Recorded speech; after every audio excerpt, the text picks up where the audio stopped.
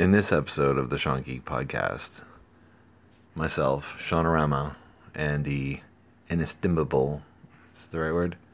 Todd Fast Red Fingers, my brother. He came up with a topic for discussion that ended up being recorded over 2 sessions.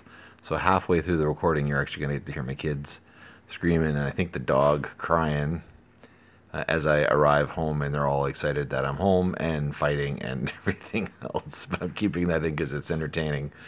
Todd came up with the topic. I have no idea why, but it's truly and utterly fascinating. We talk about AI, we talk about algorithms, and we talk about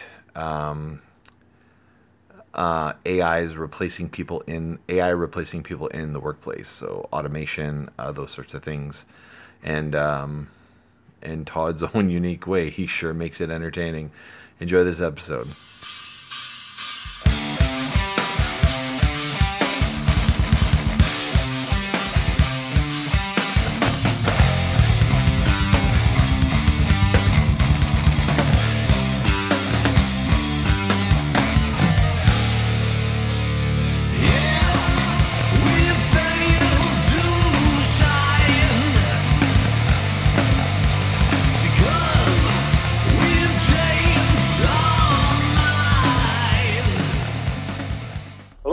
Hello there. Hi. How you doing? Good. And yourself? I'm doing excellent. Good. Excellent. I saw you were doing that. Does it Habitat for Humanity? I was yesterday. Yeah. That was pretty cool. So with the hard hat there, I was like, "Ooh, Dad'd be proud." He would be like, "This lazy kid, he's now doing Habitat for Humanity. What the hell is going on?" That was pretty cool. I was going to comment on it, and then I was going to do that today, and then I get busy, and I wasn't able to do it. So, yeah, that was pretty cool to see. Yeah. This is the first time our work's doing anything like that. They do a lot of charity work, but they've never done something. They usually do stuff less publicly. Right. So this one seems to be a bit more. Well, I don't know. It's cool. They're doing. I don't think anybody said they couldn't go. So that's a pretty good turnout. Right. So there was 5 of us on Tuesday, and then I don't know how many there were today, 4 or 5 today, and then I think it's like 3 weeks worth twice a week. Wow. Yeah. And cool. I'm gonna go again for sure. You know, whether it's through work or not, but I'm gonna go again. Like it was just awesome. Cool. I spoke to the VP for Habitat while I was there, and we had a good chat. Her name was Michelle. She was pretty cool. Right. Yeah. So I learned a lot about how it works because I had no idea before. Wow. So it was good. It was cool. Good. Yeah. A little tired, a little sore. Yeah. But well worth it. Muscles that you haven't worked in a while? No, well, I worked out, I think, like the night before. Oh, okay. if that's I know what anytime you mean. I know anytime I do anything, it's like, oh my God. We had that big wind a while back, and it blew that tree down beside the garage. Yeah. And just to take the hatchet and chop it up, it's like, oh my God, I had blisters in my hand. You're like, oh, this is an easy job. And then you're doing it, and it's like, what the hell? It was an easy job 20 years ago. Exactly. Yeah, and my chainsaw, the chain needs to be sharpened, so I couldn't use that. Oh, it's too bad. Oh well. Hey, I got a couple things before we get into our topic. Okay. I met for lunch with Scott Sullivan. With who? Scott Sullivan for lunch. Oh yeah. Yeah. I had a really great chat with him. Kind of caught up. Talked a lot about music, actually. Oh really? Yeah. So I have to remember, I actually made a mix based on music he introduced me to, or got me turned on by, which I called the Sullivan Swing. That was the name of the mix.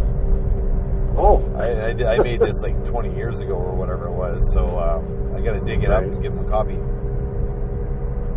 Wow. And then, yes, last night, Abby's been asking me to sing my special lullaby song, like for bed. And it's the one I sing to Eleanor every night. Oh. And it's actually Breakdown by Dome. That's what I sing. But I've lullabied it. I was gonna say you don't sing it in the same manner, do you? No. Actually, I'm gonna have to sing it to you so you can hear how it goes. Actually, I want to re-record it done in that style, Right. Because it's actually really nice. Like the music version.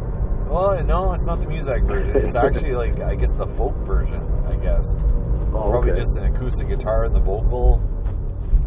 We would be good, maybe bass potentially. Right. But anyway, I've been singing it to Ellie, and then Abby. Okay, so the way the story goes, Ellie was bored of the songs I was singing to her, like Twinkle Twinkle Little Star. I've got the Good Night song, which Sylvia and I co-authored. It's a Good Night Right. song.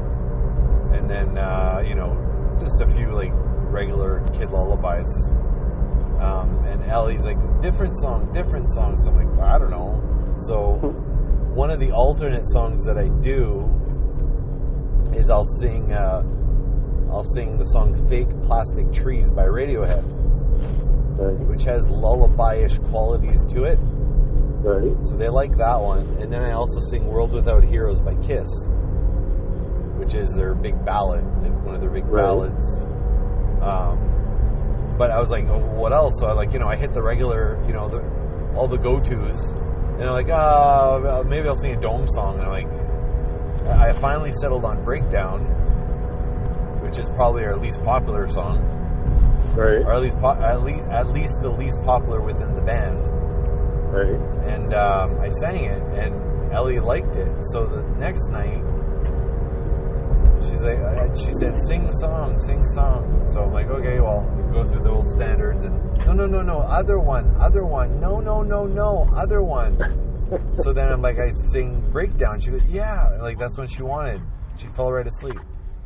So Abby heard me singing the song, and she did like pretty much kind of ran through the whole thing. Like, Daddy, can you sing the special song? And I'm like, well, what's the special song? Like the Good Night song? No, the special song. So I'm like, well, which one?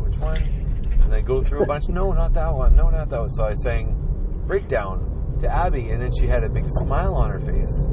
So I'm like, okay, you know what? Maybe I got to talk to Todd about maybe we could redo this thing.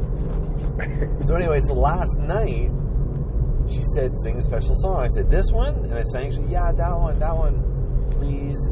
So I sang it, and then she sang with me on the choruses. She actually sang with me. Really? Oh my God, Todd. You can't imagine what the feeling that went through me. I imagine. Oh. You're like, whoa, super connection. Yeah, that was really special. Yeah. Yeah, that, you know what? There's not going to be much that's going to top that. I bet.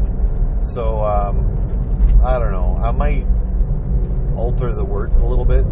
Not that they're offensive or anything like that, but they're not lullaby. So what type of BPM are you thinking? Oh, it's the same. Actually, it's the same beat. It's actually the same beat, but I'm singing one octave higher. Right. And the chorus, I changed the chorus a little bit. There's instead of just break down, I'm actually going break down, something like that, more or less like that. So, but in a higher octave, which I'm not going to do now. But anyway, pretty cool. Yeah. So, do you want to record that one? Sure. It's probably be easy to do. I'll sing you how it goes.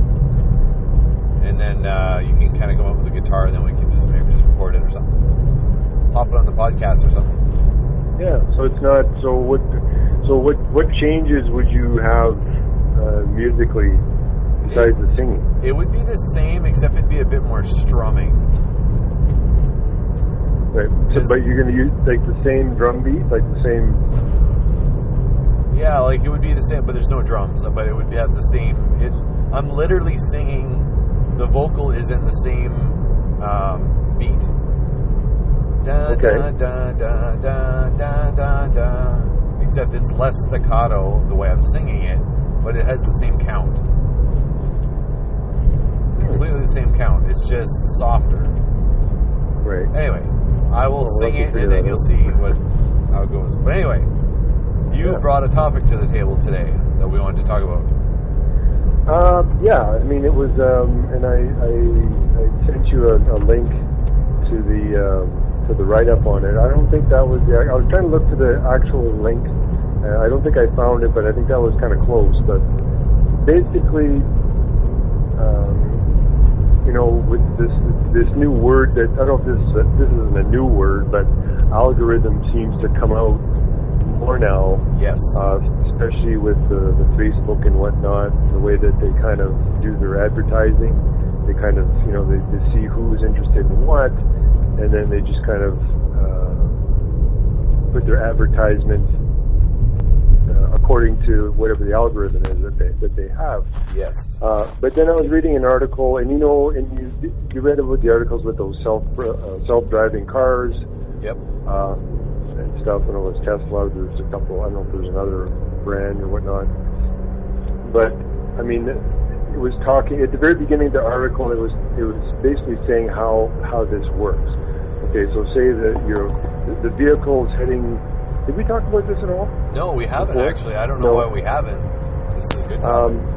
And what had happened was the car has all these sensors everywhere, and it's basically it does whatever the program that was put into it.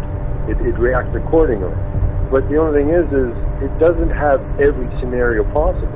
No, it can't. So what happened was, I think it was driving on the highway, and I think there was a deer or something that was kind of walking into traffic.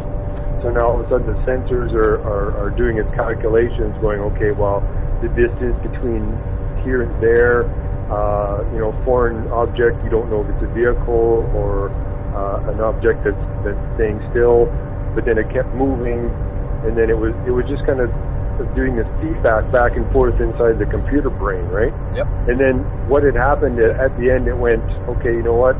We're going into manual mode.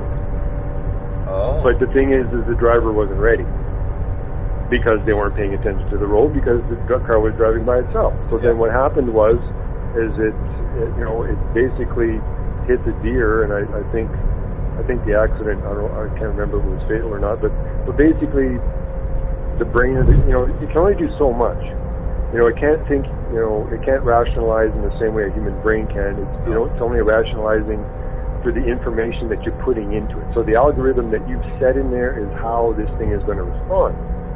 So, I mean, it can't think for itself. So it's only doing with the information it's got, and then I guess the default at some point says, okay, you know what?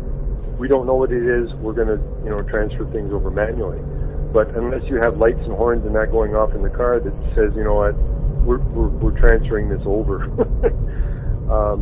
Unless you have that, the driver's not aware, and then something will happen. But then your reaction time to when that happens, how instantaneous is it going to be?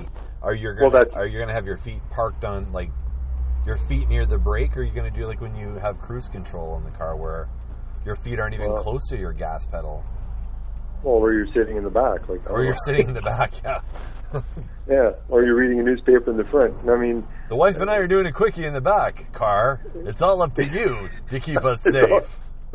Yeah, that would be front page news for sure. Yeah, how did they die? Oh, well, they were in the back seat. Yeah, they weren't really paying attention to the road. But then it starts to get into, and then I was reading, was it Ed? They do those stand-up things where they talk about, the world and how things are progressing and whatnot. But they were talking about the way that AI works and these algorithms. And right now, it's not to the point where it would think for itself. And they said it may not be in our lifetime, but the way technology goes, I wouldn't count that out right away. Really? Okay. But yeah, just the way, and I mean, they use it for different things. I mean, they use it for stock market. I mean, you just plunk an algorithm down saying, okay, well, you look at the investments in the last however many years.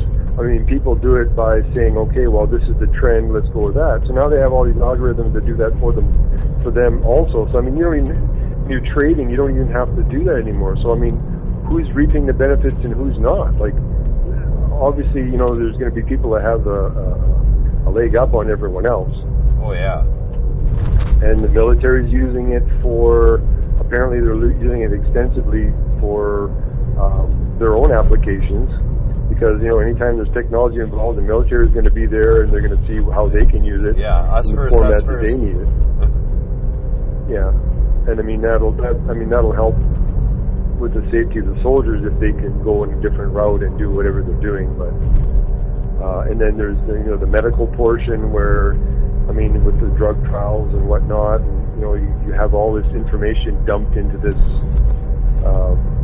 either computer or however format that they have it, where they can actually, I think they actually did studies, I think it was for Alzheimer's patients, and they had all this information that they plugged in, and the thing is, it would come up with the information to say that, someone's more prone than others, and then they would do the research in that direction and say, yeah, you know what, that is true, but they're not too sure how this algorithm or however it's set up came to the conclusion.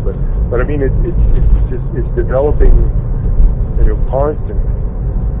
I like, and it's like to the point where, where machine is like, okay, well, this machine's going to take over this person's job or take over that person's job. That's always the fear, yeah. Yeah, and then that's continual. That's never stopped. I mean, there's always people losing jobs because of, especially if you're doing work in a factory where it's the same thing repetitive all the time. Why would you need a human? You just do it's like packaging in a cookie company or bottling, like, it's all automated. So as soon as you figure out what it is you need, you just, build the machine that you need to do the job. Especially if it's repetitive enough. Right. You don't have to pay benefits. You don't have to pay salaries. The whole thing. Everybody wants to make more money. The company makes more money. All the shareholders make more money because that's all they're there for. They want to see profits, right? Yep. Who cares about safety or, depending on what it is. Well, I was half the time. There's like science fiction stories that revolve around that, where the robots take over the jobs and develop their own sentience. So there's enough algorithm in it that they actually learn, and the minute that they learn, their brain, whatever you want to call their brain, functions more like a human, and then they start making demands. Well, you're not paying me for this work. I'm a machine. You've given me enough AI that I can learn so I can be better at my job, but now you don't want to pay me, but you've given me life. So you put me together in order to take a job away from somebody so we don't have to pay them. But then if you're going to push the technology to the point that you're giving me life, then now you have to pay me. So, well, that's far-fetched science fiction, but that would be totally super advanced to where they would, you could. Okay, speaking of what we're talking about right now, I'm right behind a Tesla right now. Are you? Yep. Does it have that great big radar thing on the top? On the top where? What should I be looking for? On the top of the car? Oh, I don't know. I've seen them where they have that big, it looks like a radar thing that just turns and turns and turns and turns. Oh, okay. No, this one's just... or that's old school, maybe. This is a Model S Tesla. Someone's got a fancy license plate, which I won't repeat because then I'm calling somebody out. Have you seen a Tesla up close? No, I haven't. Okay. Sorry, I've only seen them in accidents. The pictures, yeah. But anyway, go on. I don't want to ruin the train of thought here. Yeah, no. I was saying, be careful of the radio interference. It might interfere with the onboard computer. Don't turn on the radio. Yeah, like when you're in the airplanes, or like turn off your things, and in the hospital they didn't want you to have cell phones. Nowadays, I don't think I've seen a sign anywhere saying no cell phones in the hospital. I mean, everyone has one. I mean, you're not gonna stop that now. Yeah. But yeah, this.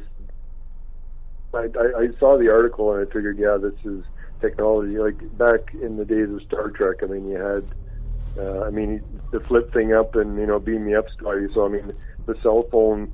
There's a lot of things in science fiction that have actually people have developed and actually work now. Yeah. And a cell phone would be one of them. Yep. That's basically the Star Trek phone. Yeah, and I'm sure there's the flip phone back then. Yeah. Which is still old technology now, compared to the smartphones. But yeah, it's I don't know how. I mean, they've talked about. I think years ago they talked about having a chip, like say inside your arm or some stupid thing where you could just scan. You wouldn't even need your card, your bank card anymore. But I think at that point, I think there was someone who wrote, was it The End of the World? What was it called? The Rapture? Oh, the Rapture, yeah. Yeah, and talking about, people basically with the technology, implemented in themselves, that's kind of like the end of, I don't know if they call it the end of time or something. Yeah, there was something I read about it. I guess I should have paid attention more. But when they talk about the rapture and everything else, it's like at the end of the world. And then it's like, oh, sorry, we meant this date. Yeah. Do you remember there was that big one several years ago? Oh yeah. Yeah. Yeah. Yeah. We actually, it was KeyCon weekend actually. Several years ago. I actually know some people who are really deep into that. What? Really? Oh yeah, their clothes would they would disappear, and you just have a pile of clothes. So they would be taken by rapture, and anybody left behind. Really believed in it, really? Oh yes, oh yeah. I didn't really get into it lately to find out what their thoughts are on it, but it was like this date, and then they switched the date to a different date. We didn't take account of this and whatnot, so we put it to a different date. So I don't know, is that guy still around? Or well, I don't know if it's the same guy every time that's come up with the date. Like that's like, I don't know if it's a guy that come up with the date or the whatever church that was that came up. I'm not actually familiar with. Okay, how do they get the number? Right. And then is that the number that particular church, or is it like that particular religion comes up with? Like that's what I was never clear on. Is it like a dude that says, on this day in 2020, blah blah blah, and he's actually a priest, but he's not really part of a faith or denomination? Like, is it a sect of like the Catholic Church that's saying it, or Pentecostal, or whatever it may be? Or is it just like some guy who's religious and that's what he believes? Like, do you know? I don't know. I just call them Kool-Aid religion. So they're all kind of in the same. But I mean, it's a cult. However you look at it, whatever religion it is, the cult, what do you want to call it? Catholic, Baptist, Anglican, whatever.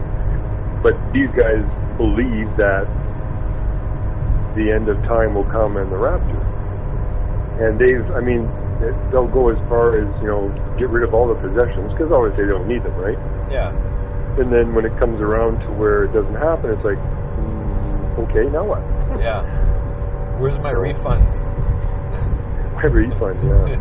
I mean, back in the 70s, like I've seen pictures where, the end is near and they get the ticket sign and whatnot. Yeah. Like, I don't know if they were a religion or if they were just a belief or if that was kind of a thing at the time. Like, the information came from some person. Like, it came from a person that told another person that created, this. It's not like it just kind of out of thin air just came about, but there's also, I'm sure it says it in a book, whether it's the actual Bible, First Testament, Second, Third, Mormon, pick a book. I don't know, whoever's book is that they had that written in is what they believe. Yeah, and I think some of those ones that start that, they say that give your donations to the church now, and it'll help guarantee your spot in heaven. Like I know some of them were doing that back in the day. Right. So then you're like, well, you're not going to need your possessions anyway, but if you give to the church can do a bunch of stuff to help you get into heaven. And then the church makes off like a bandit. I think that's Scientology, isn't it? No, Scientology believes in a whole Oh, we got to have a talk about Scientology soon, but not in this podcast. That's a whole thing on its own. Yeah. Because I've been doing a lot of reading on Scientology lately. Yeah. Yeah, I got lots of stuff to say, but let's save that for a different episode. Okay. So back to algorithms. Yes, back to algorithms. Now that we've kind of gone full circle, what's your take on it? Well, I actually had a very interesting chat today about algorithms. I actually did a job interview, or I didn't go on one, I gave one. And I don't know why, but somehow this guy worked at Skip the Dishes. Say again, sorry? He works at Skip the Dishes currently. He worked at Skip the Dishes. Skip the Dishes. Yeah, sorry, Skip the Dishes, yeah.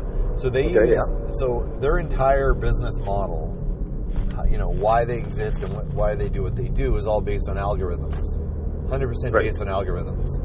Right. So they use, if driver A is near restaurant A and close to customer A, then the algorithm will actually select the driver that makes the most sense to do that delivery. Right. There's an algorithm that decides. Right. And if there's no drivers close, the algorithm further goes, well, who is the closest? It also programs in how long it takes a particular restaurant to get the food ready. This may be a restaurant that takes an hour to get the food ready. It may be a restaurant that takes 10 minutes, 15 minutes, 5 minutes. It takes all that data in, and it dispatches to the truck, or to the truck, to the courier. So I did do driving for them before, and they actually have actual human dispatchers there, and they're there to troubleshoot when the algorithm doesn't work. But that really just goes to show that, as great as the algorithm is, and as smart as they worked out the algorithm, there were times when I was working for them that I literally could sit for 2 hours waiting for a call that hasn't come, that I won't be given a delivery to make. That's why depending on what area of the city you're in. Well, yeah, but they tell you not to move. Like, stay where you are. At the time, anyway, they say stay where you are. And because what if a call comes up in the end of town you're in? But the majority, percentage-wise, the largest amount of calls you're getting come from downtown. It's the largest, population of restaurants, correct? See, this is where you have your own algorithm. Okay, the highest thing is this part of the city. This is where I'm going to sit. Yeah. Everyone else can go wherever they want. That's exactly it. So they say we need you to stay there because if a call comes up there, if all our drivers, after they're done a call and they don't have another call lined up, if the first thing they do is head downtown, then what happens if there's a call that comes up in the west end of the city? Like, our downtown is central to the city, for example. So if you are delivering to the west side of the city, which is called St. James, and you do a pickup downtown, and then you're delivered to St. James, which is in the west, and you get there and you make your delivery. There are quite a number of restaurants in St. James, but proportionately a lot less than in downtown. Right. And people tend to order from downtown more often, not just because there's a lot of restaurants and there's a lot of trendy restaurants, but because nobody would ever want to go downtown and pick up their own food. Right. It's hard to park, it's inconvenient, you got to deal with rush hour. I'd rather have someone else do it. So not only is the density much larger, but the density is much smaller for people that would actually go pick up their own food downtown. So it doesn't matter if you have a large amount of restaurants in St. James or Transcona, for that, which is in the far east side of the city. Mm-hmm. Those are the restaurants that people are more than likely going to go to and sit down and eat or go pick up. It's a larger percentage than a downtown restaurant. Right. If that makes sense. So they'd say, well, stay where you are. Stay where you are. Because we need someone in this end of town in case a call comes up. Right. So I remember I sat for 2.5 hours one day waiting for a call, and I'm like, screw this. So I kept saying, like, give me something. But the algorithm wouldn't let them give it to me. Yeah. So see, that's where the human has to go in and go, look, I've got more calls than I can handle downtown. Right. But they keep giving it to the same drivers that, are downtown. So they might be picking up downtown, and then they're delivering downtown, and then they're picking up downtown, and you're ping-ponging, and it's perfect. Or they're picking up downtown, they're going to where you are. Now you got two guys out there waiting. Yeah. So then, if I'm closer than that guy, I'm going to get called in ahead of that guy, but the other guy then might sit for another 2.5 hours after me for the next call to come. So, but here's the thing. Here's where the algorithm breaks is, okay, well, I can wait here, or I can go downtown and I can ping-pong with anyone else's downtown, but I'm screwing the customer over that's in the west side of the city, or the east side of the city, or, depending on what side you're on, the deader parts of the city. So, that you can break the algorithm by basically when the human gets involved, then it breaks the algorithm, if that makes sense. Well, see, they don't take into account that the percentage of calls that you get should be included in there to say you're not, you're maybe not the closest person to the next call, but you haven't gotten anything in so much time. You should have a call at least every 15 minutes, half hour, 20, whatever it is. Yes. To say that even, there's no calls out here, and the closest one is, not particularly right in the city, maybe just a little bit outside of it, and then you could grab that. I mean, that they could implement that in the algorithm, but that you're getting a little more complicated in how it's gonna run. But then again, it depends on the person doing the actual programming. Here, guess what? I'm home. I want to talk about this a bit more. Let's cover this. Let's part 2 this. Okay. All right. Okay. All right. So we'll talk to you. Yeah, all right. Bye. Okay. Bye. So okay. We left off yesterday. Okay. With we were talking about the algorithms at Skip the Dishes. Okay, sorry, you count for about 5 seconds there. So what did you say before it Skip the Dishes? I said we were talking about algorithms. Right. For Skip the Dishes, and how every time there's a human factor involved, it fucks up their algorithm. Yeah, because it'll only do what you put into it, but there's always other things. It's like updates. You find a bug or you find something you need to update on it, and then you find a way to improve it, I guess. Yeah. But from my understanding, didn't they sold Skip the Dishes to some company in the States or something for millions of dollars, or what was it? How'd that go? Yeah, actually, that's very true. They built the business up. Wow, I guess we're going to talk about Skip the Dishes now. I love how this podcast is going, just train of thought. But it's awesome. Or are we off the topic? Well, I don't know. But yeah, they were started by two guys in Saskatoon or Regina, somewhere Saskatchewan. And I think their whole thing was they came up with they had an idea. Right. And then they came up with an algorithm. And that's the whole cell was based on. Right. Like that was how they were going to do it. Like, we have an algorithm. And that's how they came up with the business idea. So they built it up, nothing, to become the leader. And then, they sold it to somebody. Right. Yeah, so that's what happened. Oh.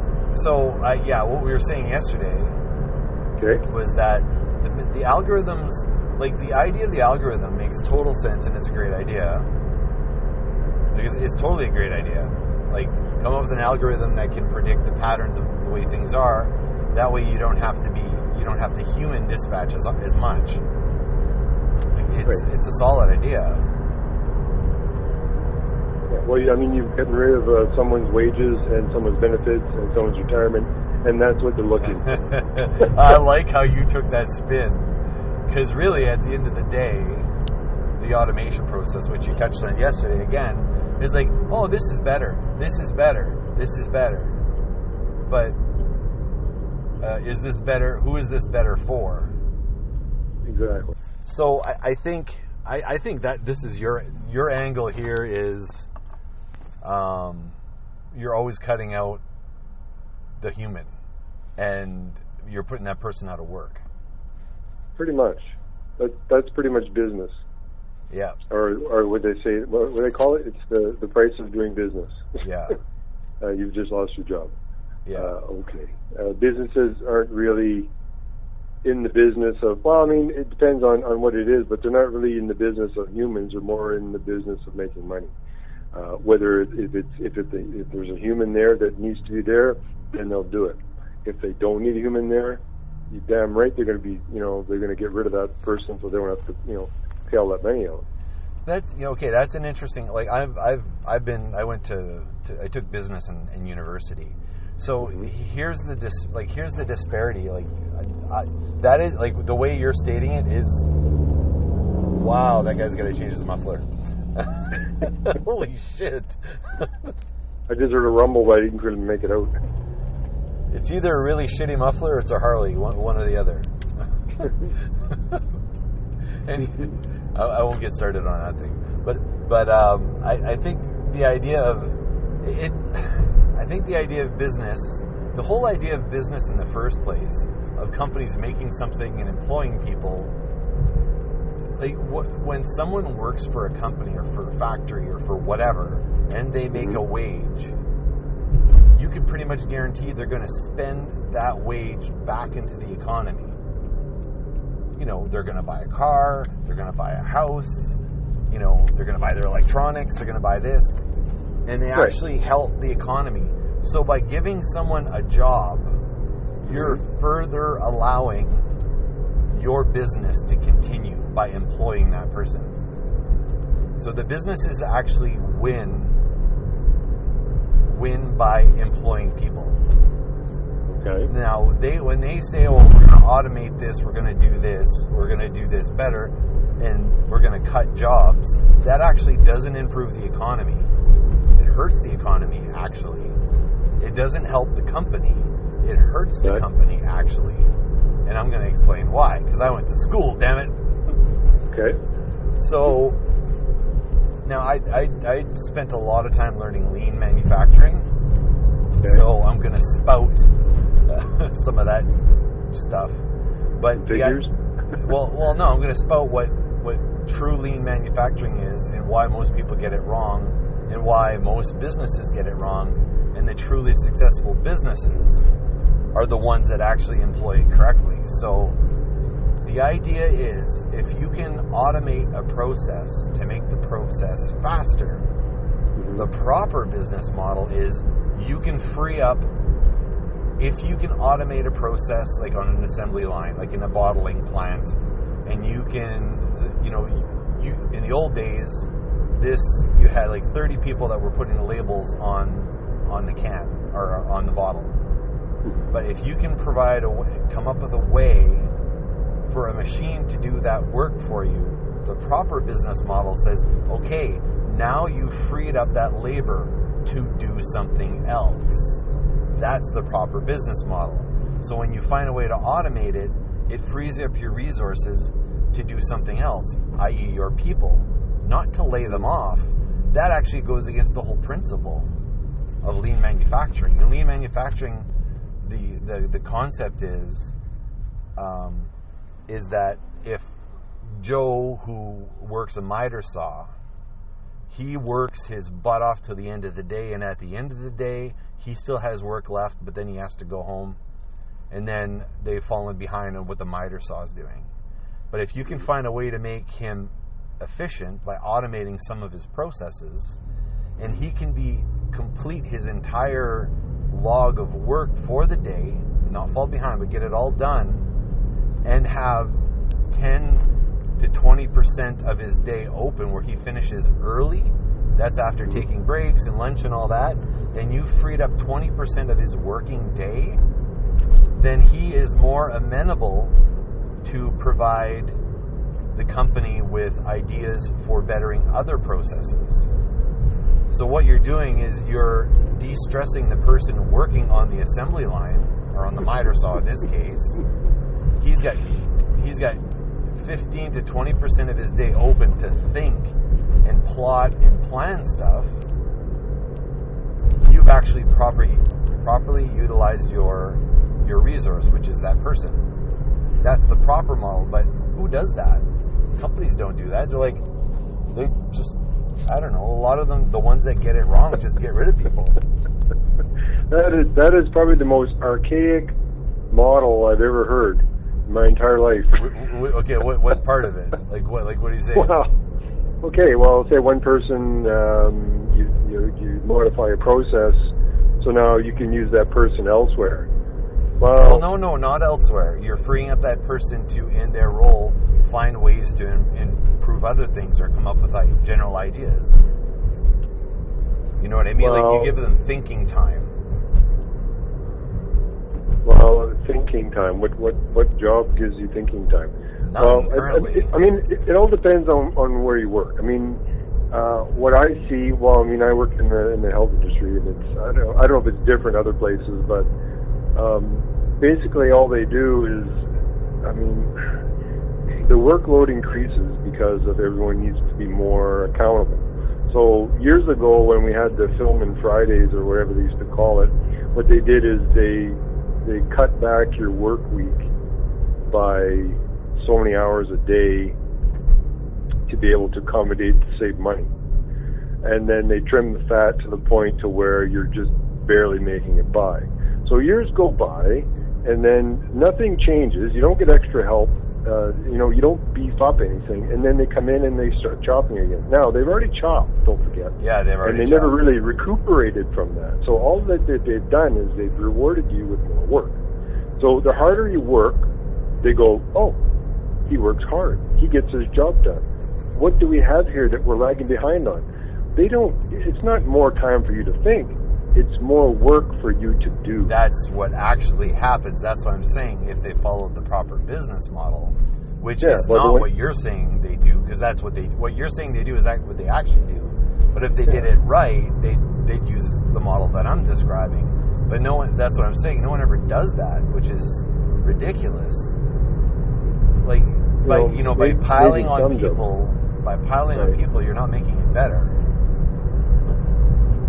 I guess that's what I'm saying. We're saying kind of the same thing, I guess. Yeah. I had for a part-time job at the Liquor Mart a while back, a year or so ago or whatever, to see if I could find. When I was talking to them, and we kind of agreed that, whether it's, hospitals and alcohol are pretty much recession-proof. People are going to get sick.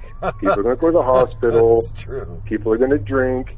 But I want to change my answer to alcohol industry is recession-proof, because the more stress people are under, what do? Drink. Or what's more common to say? Usually, people are more stressed. They drink more. They want to de-stress more. Because of all the stress. So I changed my answer to booze. Booze is recession-proof because no matter how things, either they're good, they're partying, they're drinking. They're bad, they're drinking because they're depressed or whatever, or just to forget, or whatever. So people don't usually drink in the middle. No, not in the middle. When I'm happy, actually, when I'm just content, I don't drink at all. It's when I'm super happy that I drink, when I'm sad. I'm having a beer right now. I think we've totally obliterated our original topic. Yes, true. But it does fit with the topic where we're talking about automation. Automation, which is AI, I guess, in a way. Right? Yeah, kind of. You can't have everything running machines and people. You can't have people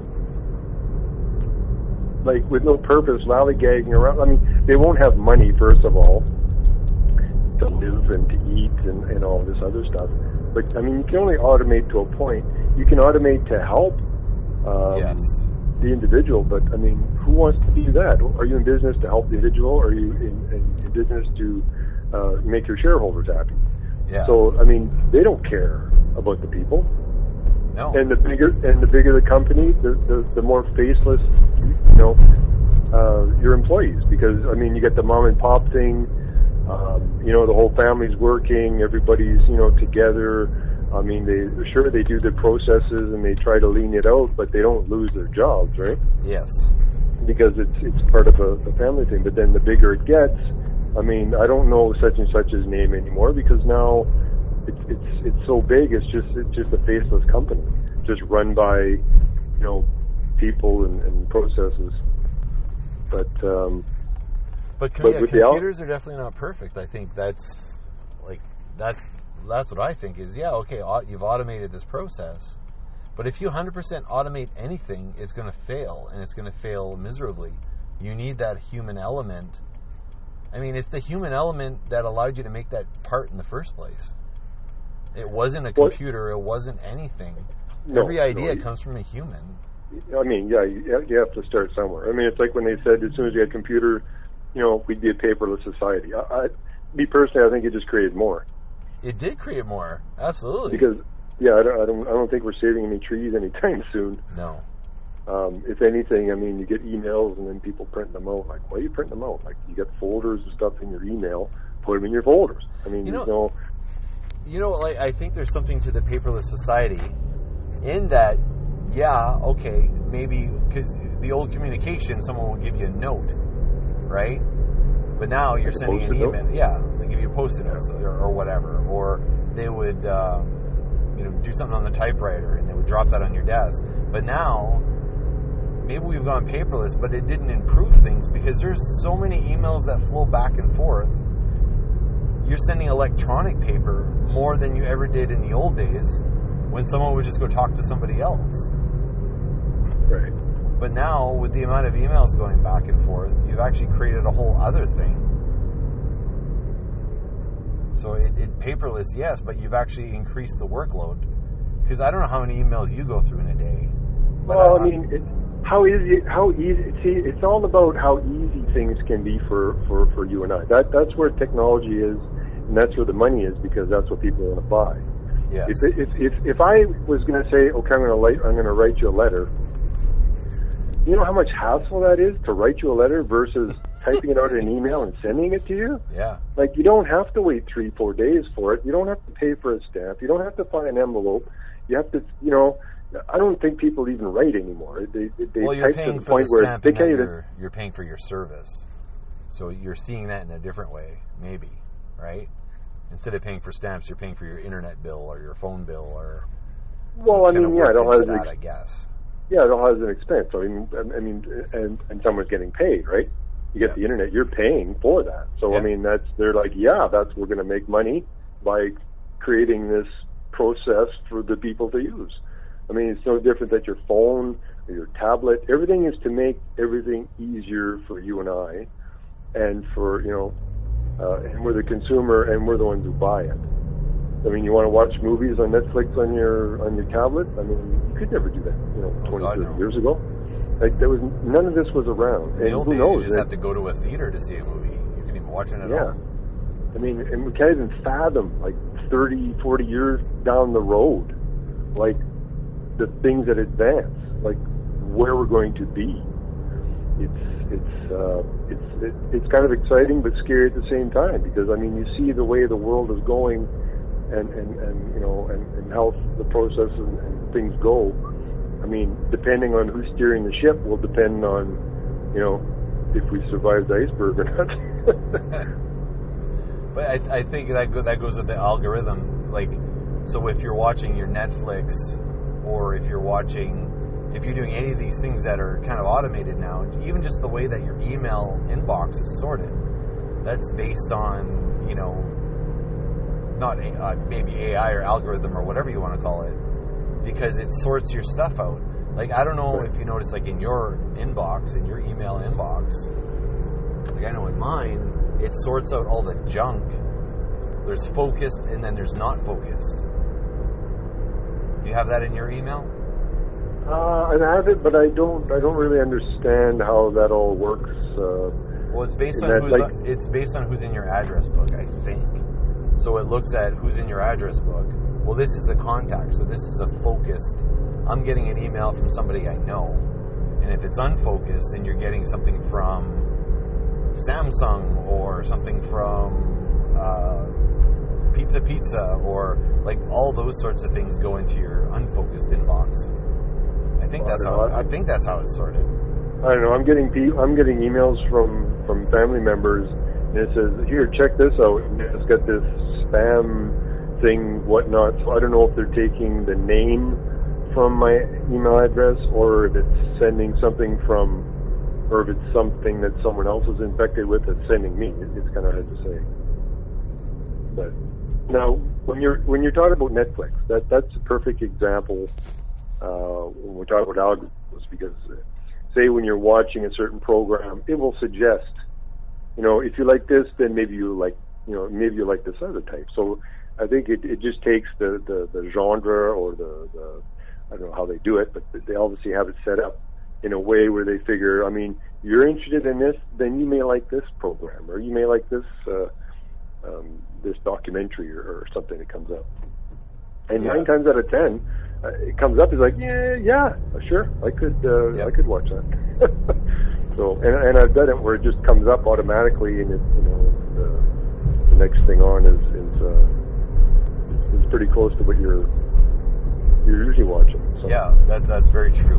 One place where the algorithm totally fails is, like for me, it's on my Google Music. So I listen to, say I'm listening to Slaughter, for an example. Yeah, we gotta buy our Slaughter tickets. But anyway, we're listening to Slaughter, for example, and then, I listen to it for a while, and then a suggestion pops up to say, hey, you like Slaughter, you might want to listen to this. And I'm like, oh, okay, sure. And then I listen to it, and then it keeps playing songs that I fucking hate. And it's like, what? That sounds like YouTube. Yeah. Depending on what it is.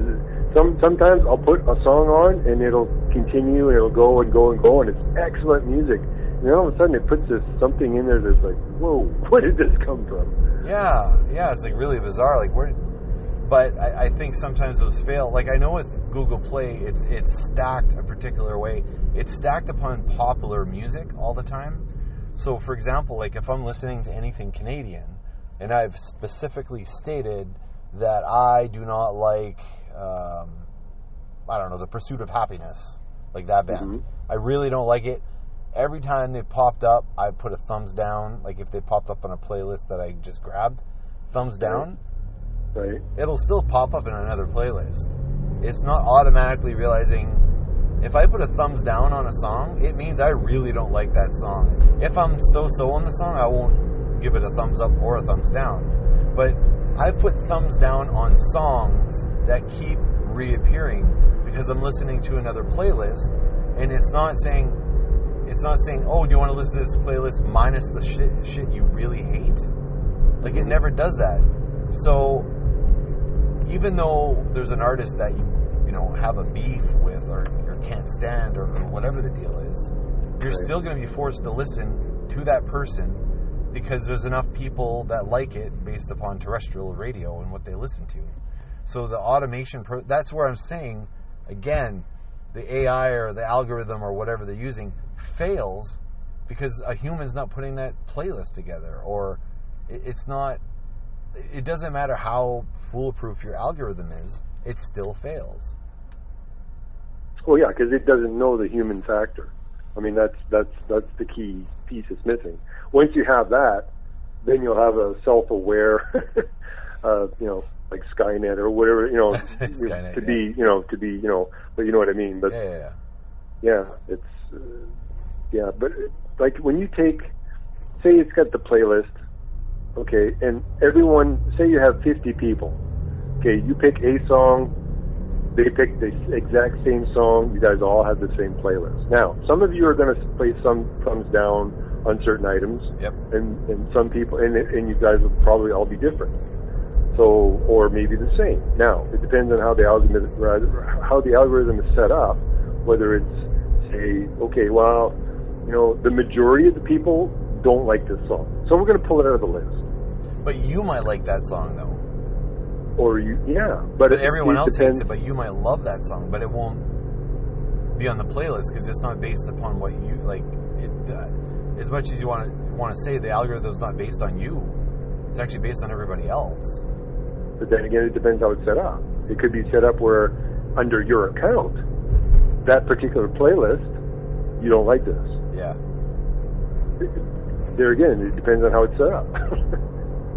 Well, but yeah, it's basically, I have a theory. I have a theory about that because I think the way the playlists are set up, there's some there's corporations that are involved in how those are put together. And using that Drake example we used from that podcast, whatever, a few weeks ago, how it just shows up everywhere in everyone's playlist. It doesn't matter what you like or don't like. We need to sell that Drake album. You know what I'm saying? Oh, yeah. So, so maybe the algorithm actually works totally fine, but again, the human factor jumped in and said, yeah, but we need to sell some Drake albums. We need to get this number of spins, up. We need to get that number up. Well, this person doesn't like it. Well, don't listen to what he's saying. Don't look at his thumbs down. Well, let's just put it back in that playlist anyway. Well, yeah. That's my theory. So if it's the fourth song in, you start listening to it, you hit thumbs down, it's already started playing. So does it count that as an actual thing? And they go, oh, well, his thing is number one. Well, of course, you've stuck it in every freaking playlist to make it number one. But see, I don't think big business wants algorithms like that. Like, they want the automation process, but only if it works in their factor. But algorithms could work really well in the consumer's factor, but they wouldn't want that. They never want that. Like, I don't think an artist like Ariana Grande would be anywhere near as popular as she is if it wasn't for, payola and those sorts of things. She's a pretty okay artist, but she's not the top of the heap in terms of talent and songwriting and all this stuff. But in terms of, the marketing machine behind her, they're fabricating her success. Wow, that's deep. Okay, I don't follow her, but okay, I mean, I've heard the name, and I'm sure she's I've heard fucking her huge. songs, but yeah, she's huge. And in my opinion, and this is just my opinion, and this isn't a personal assessment of the lady herself, but she's incredibly bland. Like, it's incredibly vanilla. Like, there's no flavor to what she does. It's just kind of meh. Yeah. What's her hook? What's her shtick? Like, there's no hook. She what sounds separates her from everyone else? Yeah, she sounds like this person, this person, this person, and this person. Well, I can already go listen to those people. So you haven't created anything new or anything like Brian Johnson from AC/DC. There's no one that sounds like him. Right. That's his hook. He's got his hook. You know? Huh. Like, even I think, like, Christina Aguilera, like, I don't think, like, she kind of got lumped in with Britney Spears and all, all those people. But she does sound unique. Her voice is, like, she don't sound like all these other, Pop-Tarts that are out there. She actually, I'm not a fan of that kind of music, but I can recognize she has something different and unique. She's got soul in her bones, like the way in which she sings. Yep. It's like it just grabs you. I mean, that to me is a star. Yeah, she is an actual artist. Yeah, she is an actual artist. She believes in her music. She's not manufactured. You can tell. They tried to manufacture her, but I think her, she always came out. Same thing like that Kelly Clarkson. Like, she is a manufactured pop star. True, like, by definition. But that's not how she sings. And she's always, rebelled against her handlers and all that sort of stuff. Saying, no, but I want to do this. But I want to do this. Well, we don't think it's a good idea. We should write all your songs for you. No, but I'm a songwriter. Yeah, but you shouldn't write your own songs. No, it's not going to meet the algorithm that we're trying to meet. See, I'm circling back. It's not going to meet the algorithm that we need it to meet. We're going to write the song, make sure it hits all the quadrants, make sure that the third line of the first verse fits exactly with the algorithm that we're looking for to sell records. Well, maybe, or either that or the producer's got a little boys club going or a men's club going with the writers and whatnot, and everybody wants to make a buck, and they're all friends, and they all want to make money together. Here's some songs, here, this is what you can be singing. Maybe. Yeah. Like the whole Beyonce thing, like, you look at, one of her songs, and it's, the writers on one of her songs, like 16 people wrote the song. And you're like, what? Why did 16 people write the song? And maybe in those credits, Beyonce her name might be in there. Right. So, but everyone talks about how the greatness of Beyonce, but I'm like, really? I don't know. I admire songwriting over technical prowess any day. Well, I think it's their presence too. Like they're very like if they were in the room, all the attention would be pretty much on them. I think it's just their personality. Yeah. Well, she does have that. That does that. I mean, it doesn't really matter. I mean, I'll see her in the news more than I'll see her singing. So I mean, she'll be like wow. whether it's on Ellen or it's on like Beyonce. There. You said a lot there. That is so true. Wow. I never really thought of it that way, but that's entirely true. What part? Well, the part that you know more about her and you know nothing about her music. She's always in the news for everything other than her music. And people talking about how great she is. But it's rarely seeing how great she is. I've read more articles on her or seen more clips of her without actually seeing her sing or perform. I mean, it's the same as the Kardashians. They try, if you make yourself relevant all the time, if you're in the news, if something happens bad, everyone sees. I mean, it's all about being out there. Because they say, like they said, there's no such thing as bad publicity. Once there's publicity, I mean, now you're in the limelight. So basically, you're getting your 15 minutes of fame or whatever. But like the Kardashians do, it's like they're doing it constantly. They're always trying to find a hook, a shtick, or something going on, or whether there's something going on in the family, or whether it's leaked or whether it's not. I mean, the only reason why anybody is ever relevant is because they're out. The media portrays them in that fashion. If we didn't have TV, if we didn't have radio, if we didn't have anything, we would not know who the hell these people are. Yeah. The only reason we know who they are is because they're in the news. Well, yeah, and is that fabricated? Are they looking at, okay, what does society want to, like, what will society focus on? Like, it seems so fabricated, like an algorithm. See, I'm trying to circle back again. Even though we're going off topic, I'm trying to circle back. It's almost like... It's like the hook. It's going to hook you back in. Right. But it's almost like, okay, does the Kim Kardashian or whoever, like, do they have all the aspects that's required to get people to watch and pay attention? Like, even if it's like you said, good publicity, bad publicity, it doesn't matter. It's all publicity. So it's like, even if you're watching a car crash, you can't look away, and it kind of feels like that with them. I still have no idea what she does for a living. She's famous for a living. That just boggles my mind. Yeah, I mean, it's like Seinfeld. It was a show about nothing, but they made it interesting. They made it what the people wanted to see. The people want to see drama. The people want to see, this one's cheating on this one, or this one's having a baby, or this one's going to be a fashion model. This is going to be in a show. And it's all, whether it's that one or the Housewives of Kentucky, or all these different shows that are on all these reality spin-offs, because that's what makes money. As soon as something makes money, someone does a spin-off on it. Yeah. It's no different whether it's a zombie movie. I mean, the zombie movie, made billions of dollars. Okay, let's focus on zombie movies. Or let's focus on vampire movies for the next 5 years. Let's focus on Star Wars. It's whatever sells that people are going to, they're going to see. Wow. What are you doing? Well, I just stopped my car. Oh, okay.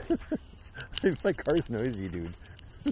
And I think I may have said this before, but I mean, with TV, that's how people live. They live through the TV because that's what they watch probably most of their lives, right? Yeah. Whatever goes on in the world, that's the way the world should be.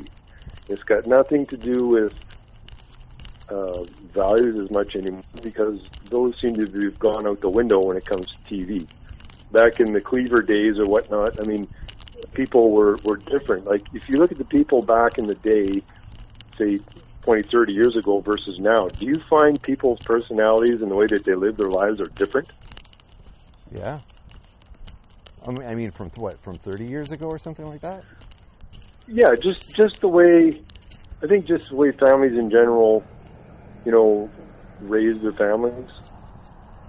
I don't know, I might be right off the mark, but I'm just saying the way that, I mean, you used to have a thing on TV that was at FCC rules, or they couldn't swear, or they couldn't show nudity, or they couldn't do this or that, right? Yep. There was always a censor, right? Yep. And as time went on, they just kind of dwindled, and now, you know, everything is getting more and more risque because everyone's trying to outdo everyone just to get the ratings, right? True. And I don't know if they've just softened the criteria, or it's been the pressure of the networks, if it's a money thing that, you know, but that's, yeah, I've gone off topic again. Anyway. Okay, circle it back. How do we circle back?